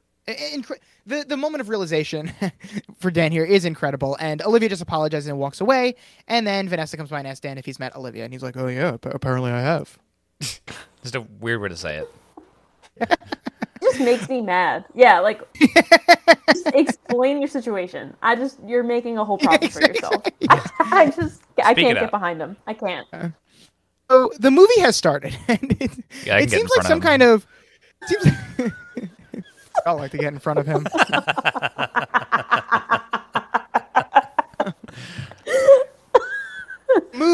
The movie has started, and it seems like some kind of crime thriller, and Olivia Berg has an accent in it for some reason. Just on this one theme. Do you think this movie is good? Keep in mind, this is supposed to win Olivia Berg an Oscar. I was going to say, she's for 100% got the Oscar. Yeah, no definitely. doubt in my mind. I think in this world, this is a good movie. In this Gossip Girl world. Like it was shot with one camera, maybe by Vanessa Abrams, in someone's dorm room with costumes that they found out of a high school prop closet. Well, the scene that we can actually see from watching the show, it looks like, do you remember those Mary-Kate and Ashley home movies? Yeah. That is what it remanded me of. When they were playing those detectives. Yeah. Oh yeah. They're playing dress up and doing weird accents. And a camera is set up on a tripod. And Okay, no, actually, this is my joke of the episode here. When Olivia asks Ursula in the movie to distract them while she slips at the back, and Olivia's like, how are you going to do it? And Ursula answers, how else? I'll sing. I legitimately laughed out loud. It's even funnier to imagine yourself like what the song would have been. How am I going to distract the Nazis? I'll sing for them. Rufus was getting pumped up. He was like, here we go. Nazis and musicals. Can't wait. I'm sure he was the only one more upset than Ursula. That scene was cut. Speaking of that, watching Ursula watch herself on screen was truly captivating. It was like the Margot Robbie scene in Once Upon a Time in Hollywood. very, very much so. Good pull. And then Ursula gets ready to watch her big moment where she starts singing, but obviously the scene was cut. Poor Ursula runs out of the theater as Olivia, in a weird pseudo-French accent, is like, I never got to hear her sing. Ah. So it goes, I never got to hear her sing, and then she says, like, the next day I was in London. The next day I was in London. Just so funny. She saved the country. Like, what? I like to think that if you edited this podcast, you would just like completely edit over my MVP thoughts. And you're just like, and I never heard his thoughts. The next day I was in London. I never got to hear who Brendan thought was MVP. Next day I was in London. Let the record show. He saved the podcast. Every week. Serena goes to talk to Ursula. Serena doesn't want her to go in the bathroom. Serena's confused because she thought this is what they were trying to avoid by not telling her. And that's when Casey gets to have her supervillain moment. She's like, an actress who finds out her scene got cut and skips the premiere is a lame story. An actress who finds out her scene got cut during the premiere and then has a meltdown, now that is great public theater. And a very shitty thing to do, but I mean, she's not wrong. This is probably something that could rival the press tour of Don't Worry, Darling. Yeah, good. But I don't know Ursula should have spit on Olivia Burke on her way out. Would have gotten the people talking. That would have been good. So Serena is so pissed that Casey lied to her, and it looks like I've never seen Serena this mad before. It looks like she was gonna hit her, and like Casey's just like, yeah, I couldn't tell you because I needed Ursula to trust you just like I do now. So I guess congrats to Serena. She won Casey's trust for now, at least. Can't I? That's a really good callback. That was great. That's how she distracted them. Oh, yeah. She sings Whitney Houston in the movie. Ahead of her time. I can't imagine why that scene was cut. So... Blair shows up to the premiere. How does she get in? She doesn't have her invitation. Chuck took it. Anyway, Blair's whatever. Blair starts screaming. Blair starts screaming at Jenny. Jenny tries to calm her down as Chuck wants in to cut her off and tells her it wasn't Jenny's idea. And like, I do feel bad for Blair. She is so hurt when she finds out this was Chuck's idea. She's like, this was you? And I agree with what Chuck is trying to accomplish. And like we said, it does work, but it seems misguided. Like, you should never make someone you care about feel this way. The ends do not always justify the means. And she's just like, do you have any any idea how much you humiliated me? And he just answers with, I think you accomplished that with your little teeny bopper sleepover. Teeny bopper. That's rough. Savage. A teeny bopper sleepover. So, I don't know. I'm of two minds. Like, it obviously worked, everything he did, but he makes her feel like shit in this moment. Like, there must have been another way he could have done this. Yeah, this is why I feel like it's the daddy moment. He's like trying to put his little lady into place. Why do you keep bringing daddy back into this? Because he's such a father. It's being so weird. Calling him daddy. Ever since he got this business to himself, he thinks like he's 40 years old. Yeah, he bought a hotel. He thinks he does think he's 40 years old now. Yeah. And he tells Blair that NYU is hard, but Blair Waldorf does not give up. And Blair tells him she didn't give up. She made a strategic retreat. And this is when we get Chuck Bass giving the most dramatic line reading of potato I've ever heard in my life. He really geared up to delivery. It's like, potato. Like, man, I hope that's our Lonely Boys Theater for today. Yeah. We'll each just go a round of it. Yeah. Yeah, we'll do a round of potato.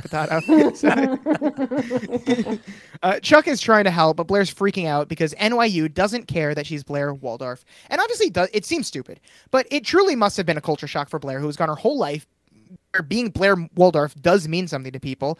And, like, it's obviously dumb compared to other people's problems, but it's a lot for poor Blair to go through. It's her whole personality. It's just one of those things where it's just like something that came so easy to her whole life, and now she actually has to try to do something. So it's tough. Yeah. She's not used to it. Right. A soft spot for Blair. I feel for her. Of course. I'm glad this is the last episode we're doing this, though, because it's been pretty much the whole season so far. It's been pretty much the whole season so far. There we go. I think that's what Ursula was singing in the movie. Definitely. How are you going to distract them? How else? I'll sing. It's been one. There's a lot of options there. They were singing Bare Naked Ladies in Nazi Germany. So, oh boy.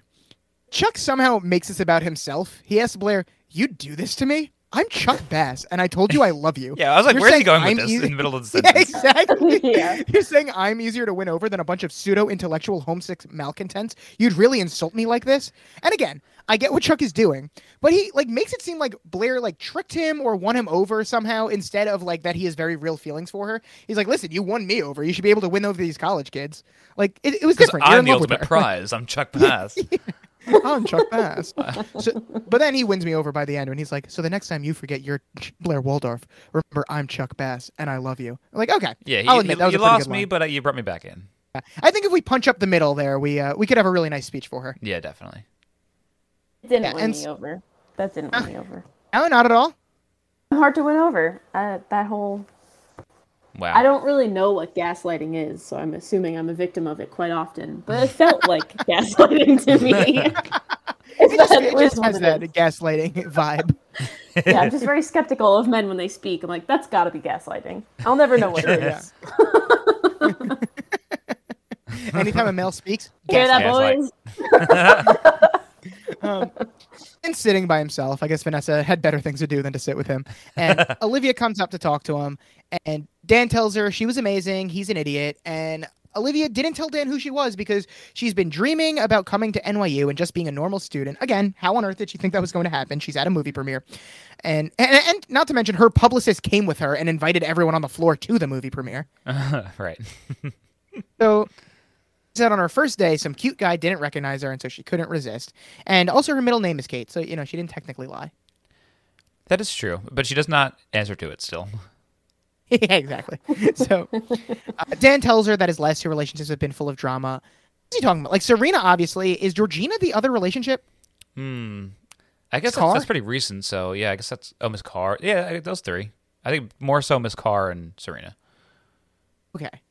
It's either, I don't know which one he's talking about, but so as much as Olivia wants to be Kate, she's also Olivia, and Dan doesn't want that, so she apologizes and leaves. And Dan again does nothing. Dan is such a fool.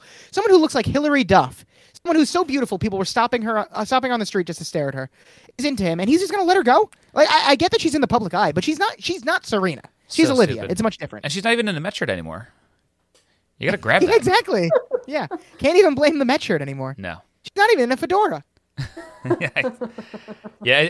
glad that in a few scenes he realizes please, I'm sorry, I'm so stupid.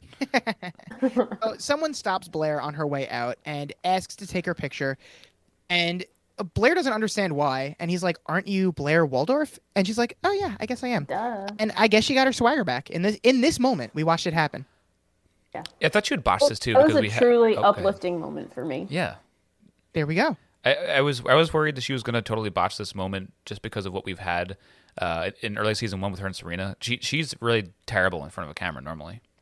Oh, that's true. She couldn't pose well. No, she could not. So she figured it out along the way. Even though this guy was paid off, she poses so poorly that he's like, is where Chuck won me over. Does anyone know where With Serena that. Vanderwood's in Yes. this? Yeah, with this maneuver here? Yes. It's when we get the reveal, I was like, you sly devil, you. Son of a bitch. Ursula is in shambles. She can't believe they cut her scene. Casey is egging her on to throw a fit because the producer screwed her. She's such a bitch, that Casey. And Serena has grown so close to Ursula in such a short amount of time that Ursula trusts her implicitly, and she asks her if that's what she should do. He's like, "You just say the word, Serena, and I'll throw a fit. What do you think I should do?" And I got to bring Tyra Banks into it. She really goes for it in this episode. You would think an episode of Gossip Girl would be beneath Tyra Banks, but she shows up and cries for an entire episode and She really acts like a does. lunatic. I really appreciate her. Yeah, she's got a big emotional range here. Oh, yeah. Right. Anyway, Serena tells her that if she wants people to see her as a real actress, then she should be gracious and that the movie is more important than your scene. And she's obviously right. And Casey tells Ursula that Serena is a teenager who knows nothing, but Ursula tells her to just shut up, and then she emotionally thanks Serena while she's still in tears. Yeah, and this is it's a point. I know we know what happens, but this is a good move just because she's making a relationship with someone who also has some power, being the actress. So like This is networking, baby. Yeah, this is great networking. And so Serena apologizes to Casey, and Casey just fires her. Such an asshole. It's amazing she has any clients at all. Yeah, I mean, there's nothing really tethering Serena to this. So I'm like, yeah, I'm not surprised. I'll go. Yeah, so Serena is back at home. She tells Lily she got fired and for what reason. And Lily tells her it's for the best because she'll love Brown. Lily is very persistent. I'll give her that. Yeah, she's not even taking Serena seriously. Yeah. You think she knows she's going to like make Serena snap with this line when she's like, it's for the best. You'll love Brown. Because Serena snaps. She's like, you're like, listen, bitch, I am not going to Brown. Maybe next year, but not now. And she's all packed, but not for Brown. She tells Lily that she's really going to spend this year find out who she is and it can't be here. She's having quite the identity crisis this season. And so Lily is like, do you really think anyone knows who they are? We don't. We just live. And pretty good advice, actually. This is really funny. So many great quotes from her this episode. She's been like a mean mom, but whenever she gets on one, she just says the funniest things. Like, nobody knows who they are. What do you mean you don't know who you are? No one knows who they are. We're just walking around living. During this, Rufus is just kind of standing awkwardly in the doorway. And so I know who I am. Serena leaves, and Rufus tells Lily it will be okay. And that's what Lily tells Rufus, like, this is all his fault. Even though at the beginning of this episode, she was telling him he did the right thing. All of a sudden, she's pissed that she's like, I went to take care of my mother, and I come back, and Serena isn't going to college. And, maybe Rufus was right to be scared of her. Yeah, definitely. She's a little unhinged here. Rufus tells her to trust him now and don't force Serena to go to college. And again, it's amazing how much of a 360 Rufus has done in these last 2 episodes. I can't believe I'm Team Rufus over Lily. I know, he's really been convinced by Serena. Yeah. So Vanessa is in her dorm room with Olivia. She tells Olivia she loved the movie, though it was no Endless Nights, which is kind of rude. Yeah, your new movie. Love the old stuff better. Yeah, that's Vanessa. I know she's like trying to make a joke, but even when she's joking, she's kind of rude. Too soon. Yeah. So Vanessa is going to pretend that Olivia is not a movie star and that they're just 2 roommates. They have a heart-to-heart here as Olivia tells her all about how, she met this guy, that guy being Dan, of course, that likes her for her. And Vanessa tells her about a past relationship that didn't work out. And literally, I was racking my brain. I was like, yes, Nate, maybe Rufus, but no, it's Scott. I just completely forgot that Scott was a person already. Yeah. I know she was talking about Scott, and I was like, this is not the same thing at all. Don't try and relate to this scenario. What are you talking about? This is completely different. And so Vanessa tells Olivia that Dan is a special guy, and I should know, I fucked his dad. She doesn't actually say that. We have a lot to explain to Tierney here. We've glossed over so much. It's mainly Brendan's theory. Brendan has a theory that Vanessa and Rufus were fucking at some point, and I think the theory has legs. Because it has some legs. Random guests who have never seen the show before like have seen like just random episodes and come on and are like, what was this vibe I was getting between Vanessa and Rufus? See? But also, please debrief her on the Scott thing, like that guy who answered the phone call at the end. I mean, when we get there, just explain briefly what the hell happened. Yes, please. We'll give her the cliff notes. So Perfect. Olivia leaves, but not before delivering a piece of dialogue that is so realistic and was probably said by every pair of college roommates at one point or another. She says, "You're like roommates. That's kind of totally awesome." I know I said it to Pete my freshman year. Yeah, I said it to Josh, Emre, TJ, and Roman. Oh my gosh! All 4 of those guys. Is this your new bit? You're gonna run down all the roommates you've had? Yeah. This is my John Gabris LIRR bit. This is your Mike Mitchell, the Quincy boys. So Blair is back at NYU. She's on the phone with S and is telling her, of course she can live in her dorm room. I guess Georgina's not coming back anytime soon, or they're just going to all 3 stay together. Yeah, I guess they're just going to stay together. Again, instead of just going to NYU, Serena's just going to roam the halls of NYU to be with the rest of the characters. Yeah, seems like a missed opportunity. So Blair, why don't she just find herself at NYU and like hang out with Blair? Like that would be the best of both worlds, I feel like. Yeah, that makes sense to me. Whatever. So Blair returns to her room. She's found herself a crop of new minions. Finally, she has found the people that she can speak to and control. Girls like her that went to elite high schools and then failed to go Ivy and now are wasting away at NYU. I don't know where they were when Blair was trying to recruit to begin with. Obviously, Amalia was there. Can't say anything bad about her, but I don't know where these two other girls were. But welcome aboard, I guess. Where did she find these people? Was there another message board that went out there to look for the specific kind of criteria? One of them was Amalia. I guess the head minion is going to be Amalia since she was the only one to show up to sushi night the other night. So it's also very interesting seating the way they display these new minions. Like they split the minions down the middle. Yeah. I mean the twins down the middle. They split the minions in the middle. Oh, God, that's what some of the frat boys are hoping to do. Oh.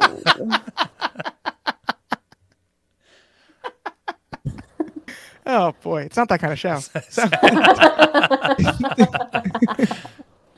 it turns out Chuck was right. All Blair needed to do was try a little bit harder, and so she's giving a rousing speech. She even quotes Candide in French about the line about having to cultivate your garden. So talented. You have to read Candide. We had to read it in a political theory senior year of high school. I did not. I didn't take that class. Ish still quotes that line to this day about cultivating your garden. That sounds like something that he would love. Ish was not in the class. He just also makes a lot of sense. He would just stopped by enough that he picked up on the quotes in the book. Was he stopping by every one of our classes? Did Ish have a schedule, or was he always just in our classes? He liked our schedule a lot more than his. He should have been in honors APs. I don't know if you had Miss Woe, but at the end of the year, you write your name on the wall. You paint your name on the wall, and Ganesh's name is all over that wall, even though he never had her. I did not have Mrs. Woe, but that totally checks out.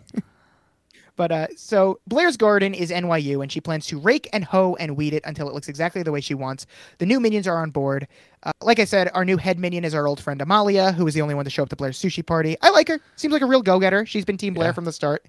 And Amalia tells Blair that something came for her. So Blair opens it, and it's some kind of outfit with a note from Chuck saying he needs one-on-one tutoring. I think it was her uniform.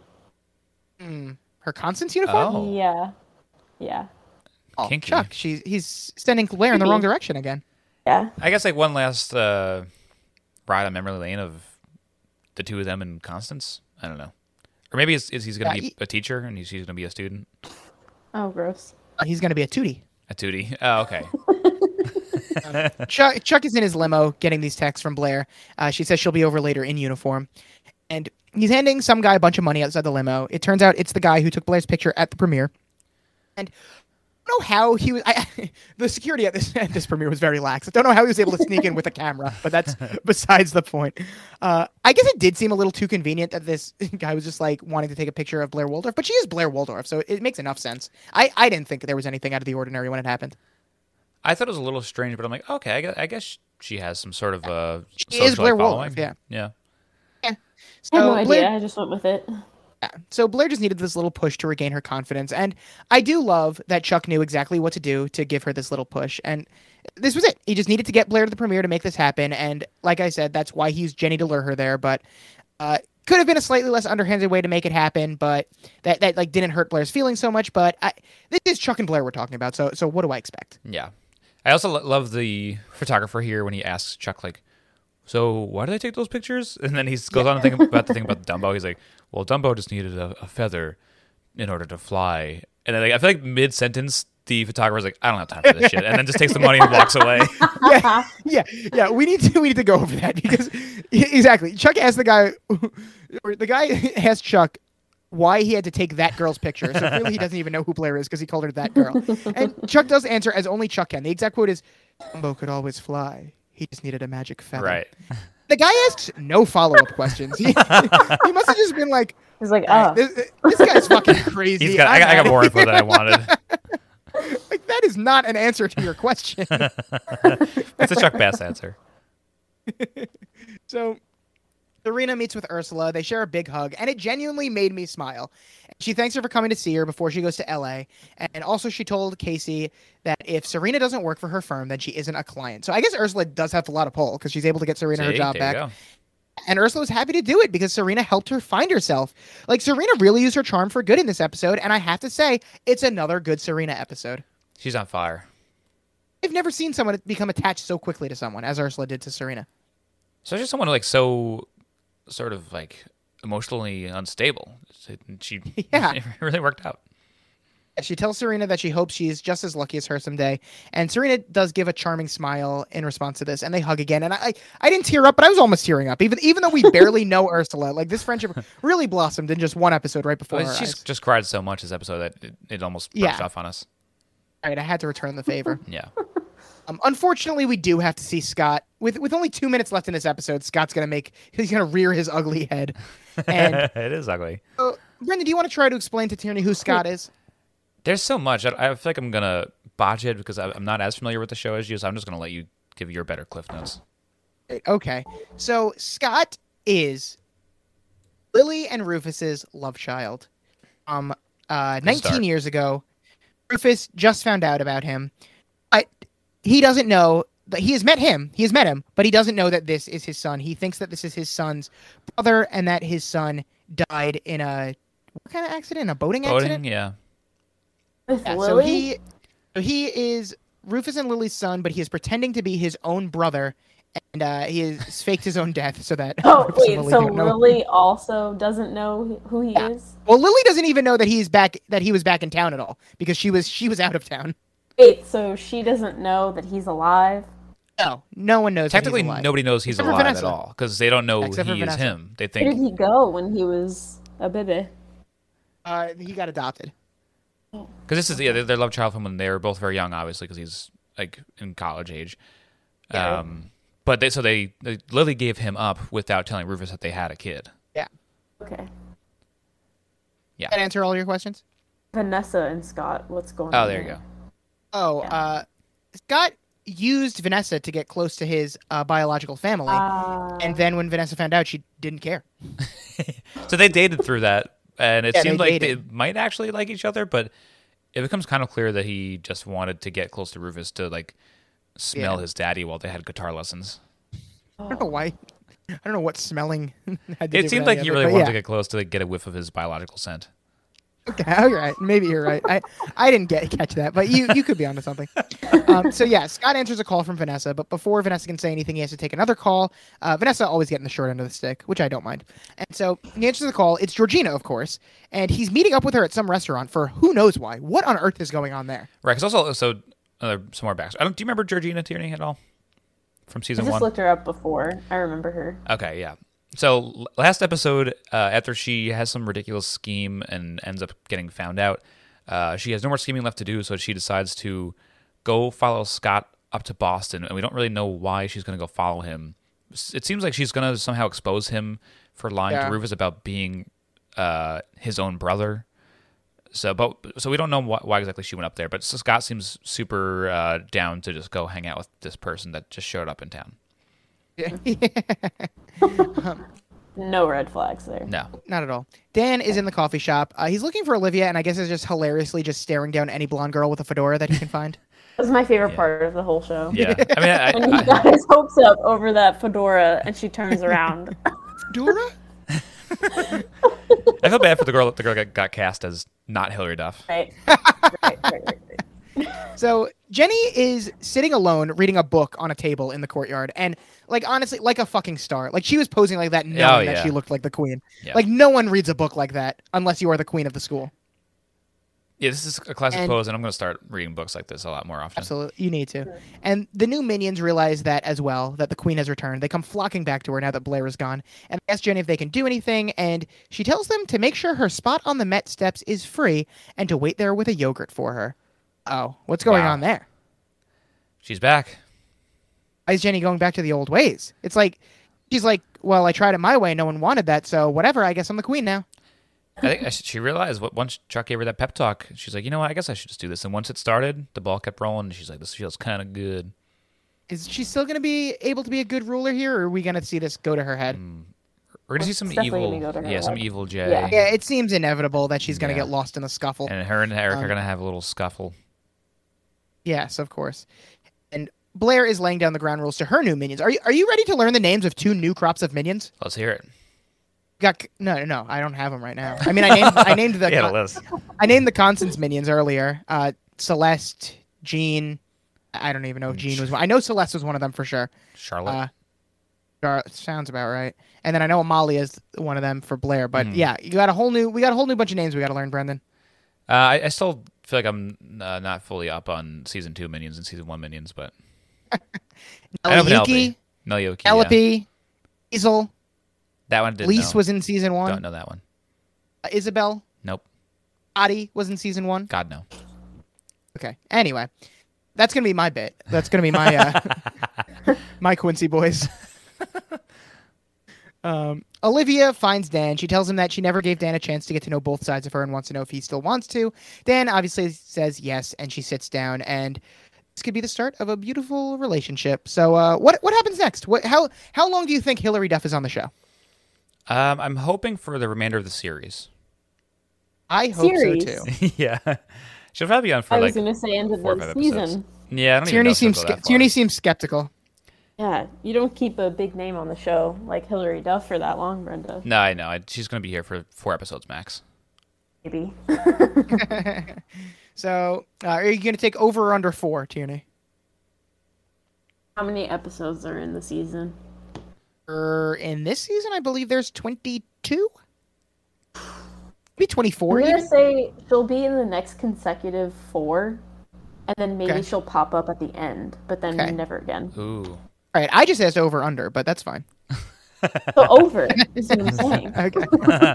All right, let's get into some segments. Let's do everyone's favorite user review of the week. Our old friend Comedy Fan is back to give us a review of this episode.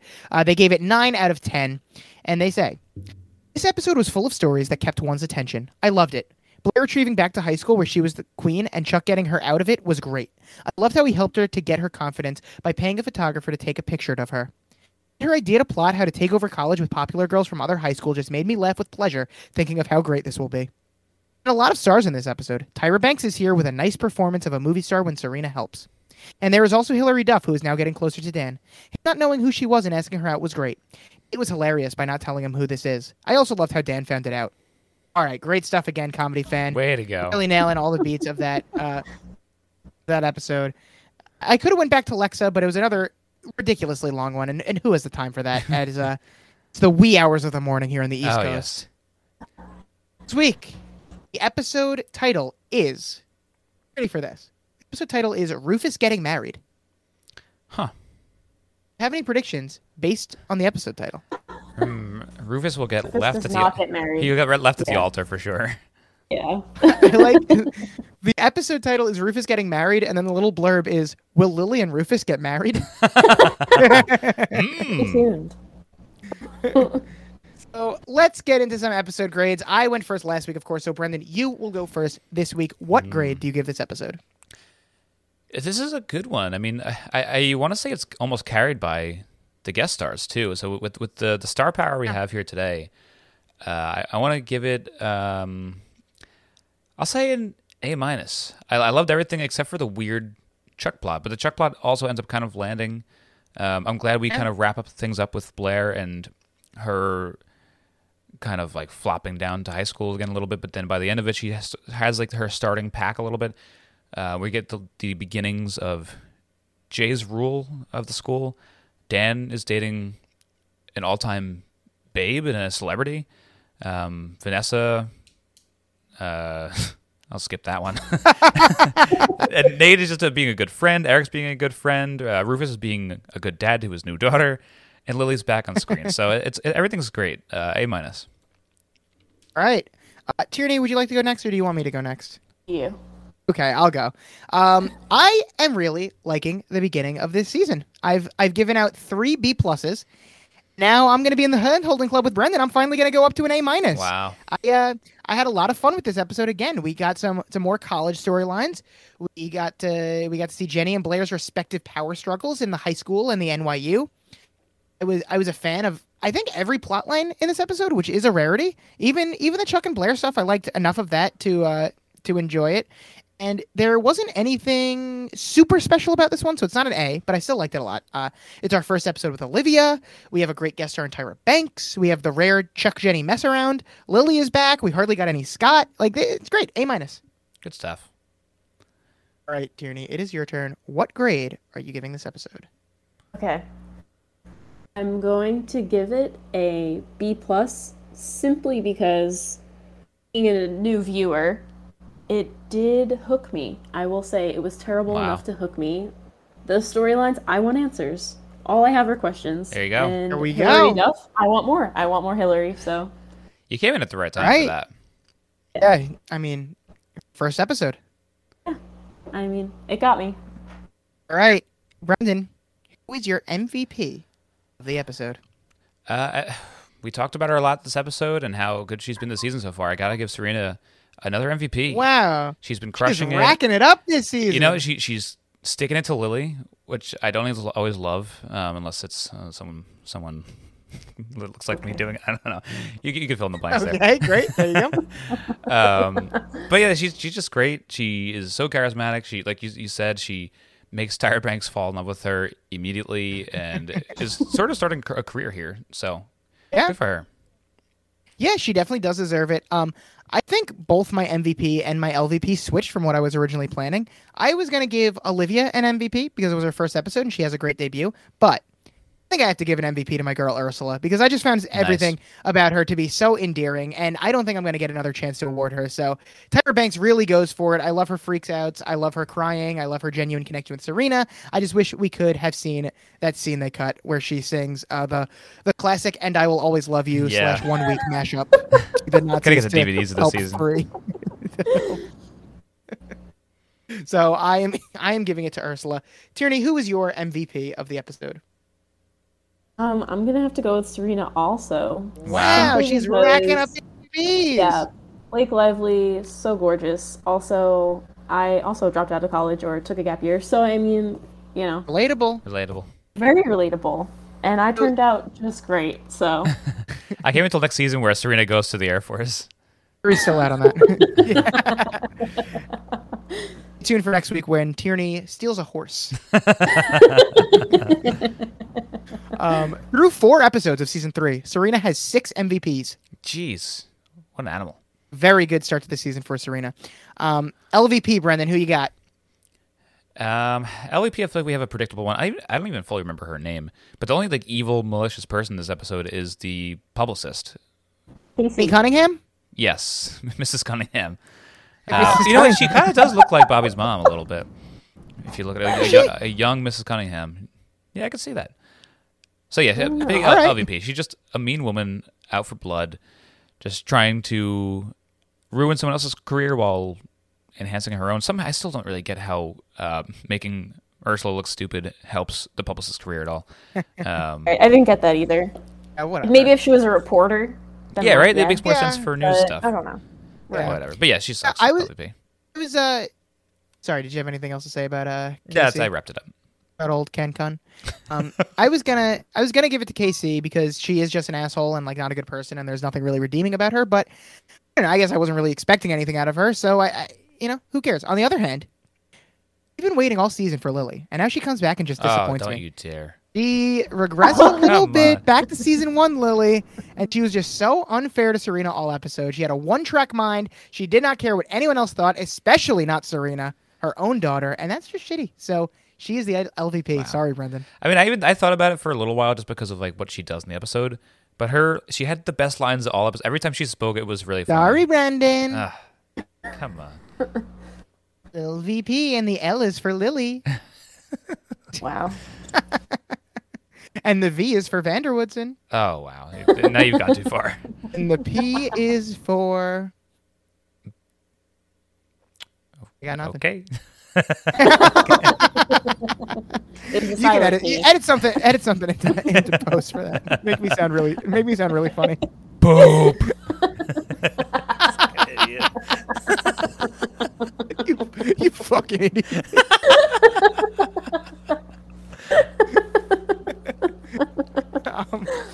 Tierney, who's your LVP? Always Dan. I don't even need to watch Oh my god! Dan is a good episode. He's dating a celebrity. Poor Dan. I can't. He's an idiot the whole episode. You expect me to believe that he's attending NYU? No. He's charmingly in the dark. He's a genius. Wow. No. Oh well. All right. That'll do it. All right, Dan. Those are the rules. I'm not sorry. That wraps up our segments, except, of course, for everyone's favorite segment, Lonely Boys Theater. You are now listening to Lonely Boys Theater. And we got to get to bed, so we're doing a little bit of a short scene here. I did send you guys the script. Do you guys have it in front of you? I do. Who wants to be Chuck? You guys are both Chuck boys, so who wants to take Chuck's lines here? Brendan, you go for it. Are you sure you want Right. to be Chuck? If you could do it as long as you do the voice. No, too many lines All for right, me this all right. late at night. Sure. There's two of them. So do you want? Blair also has two lines. Do you want to be Dorota, who only has one line? Absolutely. Also, Okay, please do great. the accent. Oh. You don't need to do. You don't need to do the accent. We're not trying to get you canceled here for mocking accents. All right, Brendan. All right. Whenever you're ready. I found this, an invitation to a movie premiere. It seems your entire hall is attending, since my evening is free. I thought you would help me curry favor with my outer borough hallmates. Sweet. But unfortunately, I've already scheduled an all-night cram session with my two Ts. Blair, you want me to set beds before manicurist arrives? Thank you, Dorota. That will be all. You sure you said cram session and not the annual Waldorf sleepover? To the laugh track. Great scene. Everyone loved it. Nice and short. We're getting out of here. So that's all of our segments. Let's do some plugs and get out of here. First of all, Tierney, thank you so much for finally coming on the podcast. I believe I mentioned this to you a long time ago, and it took a while to finally schedule you, but very thrilled to have you finally here. You did not disappoint. The chemistry between these long lost siblings who haven't talked to each other in years was just off the charts. Do you have anything you want to plug at this hour? Not at all. All right, great plugs. Great plugs. Keep it short and tight. Any TV shows or any type of media that you think the masses should be watching or listening to? That's what I usually do with my plug section. Oh, no. Moving on, Brendan. This is my sole purpose is to just listen to this podcast. So I'm plugging Okay, you great. guys on your own podcast. We'll take that as well. I'll take it. Yeah. So Tierney will plug the Lonely Boys. Brendan, what do you have to plug? Hobby Boys will finally be coming out with some stuff this month. I will. When I finally get around to editing that stuff. Been very busy, but otherwise, the other podcast project that's been going on with me is the Over the Garden pod with Fiancé of the Pod, Nicole. Me and her have been doing a mini-series covering Over the Garden Wall, if you haven't heard it. Today, actually, well, I guess this will be in 2 days. But basically, by the time you hear this, at least half of the series should have been covered. So check that out. They're really quick episodes. The episodes themselves of TV are short. They're 10 minutes long. And then our podcast is like 25, 30 minutes tops. So check that out. You could crank out an ep in 15 minutes on 2X. So I say go for it. It's true. Find it wherever you find your pods. I've listened to the first two. Very good. Very good. Nice. Oh, wow. Thank you. Got some critical acclaim now from you and from Meg Donahue, hopefully future guest. She's already re-listened to a few episodes. Of Over the Garden pod wall? Yeah. She loves it. Wow. How Can't- come she's can't not get enough. re-listening to any Lonely Boys episodes? Because they're not as Lagoria approved. That is true. Those you are think very she's Lagoria still approved. You think she's still listening to the Lonely Boys? I don't know. I should ask her that because she was one of our bigger fans earlier on. Like, if you're still listening, send us a text message. Send us a sign. Let's hear it. Yeah, send me a text message. Miss her. Yeah, Yeah, we all miss Meg Donahue. It's the best. that's all. Anyway, I'll plug the Saved by the Bell reboot. It's really good. You should be watching it. We gotta get it back on the air somehow. Speaking of shows that are no longer releasing new episodes, but not because they were canceled, because they just ended. Season 3 of Dairy Girls finally I'm so have excited. hit the United States. Finally hit so the United excited. States. They're on Netflix. I've watched the first 2 episodes. They're just as funny as ever. I love those Dairy Girls. It's oh my god. I've said it a million times. It's like if Seinfeld was about 4 teenage girls. It's the Brendan. I believe we watched the pilot episode at your house once. Did you ever continue watching? Nope, never watched any more, and I will, but I haven't. You got to get to it. You should. Season 3 is You out have to. there. It's so funny. I think I'm gonna just like rewatch it after I finish because I'm gonna be so devastated when there's no more Dairy Girls in my life. Yeah, I'll get Really to it. savoring these last 7 episodes. Excellent. 5 now because I watched 2. That's all I got for today. Let's get out of here while this All episode right. is still Lagoria approved. You can follow me on Twitter at MattyFresh24. You can follow Brendan on Twitter at RuppyPuppy. You can follow the Hoppy Boys at the Hoppy Boys Pod. You can join us next week where we will have another special guest. We're wrapping up Brendan Month. Of course, week 5 is the final week of Brendan Month, and we will be all wrapped up with one final Brendan-related guest. So you're going to want to join us next week when Lonely Boys goes international, I guess, for probably. Ooh. No, we've gone to Canada. We're leaving the continent for the first time though. So just in order to beat out Spanish Heritage Month by a week. Boy, we're disavow. I am very pro Spanish Heritage Month.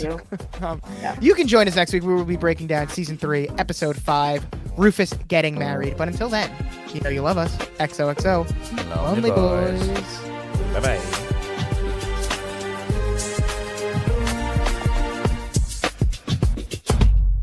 My name is Matt Ligori, and I approve this podcast.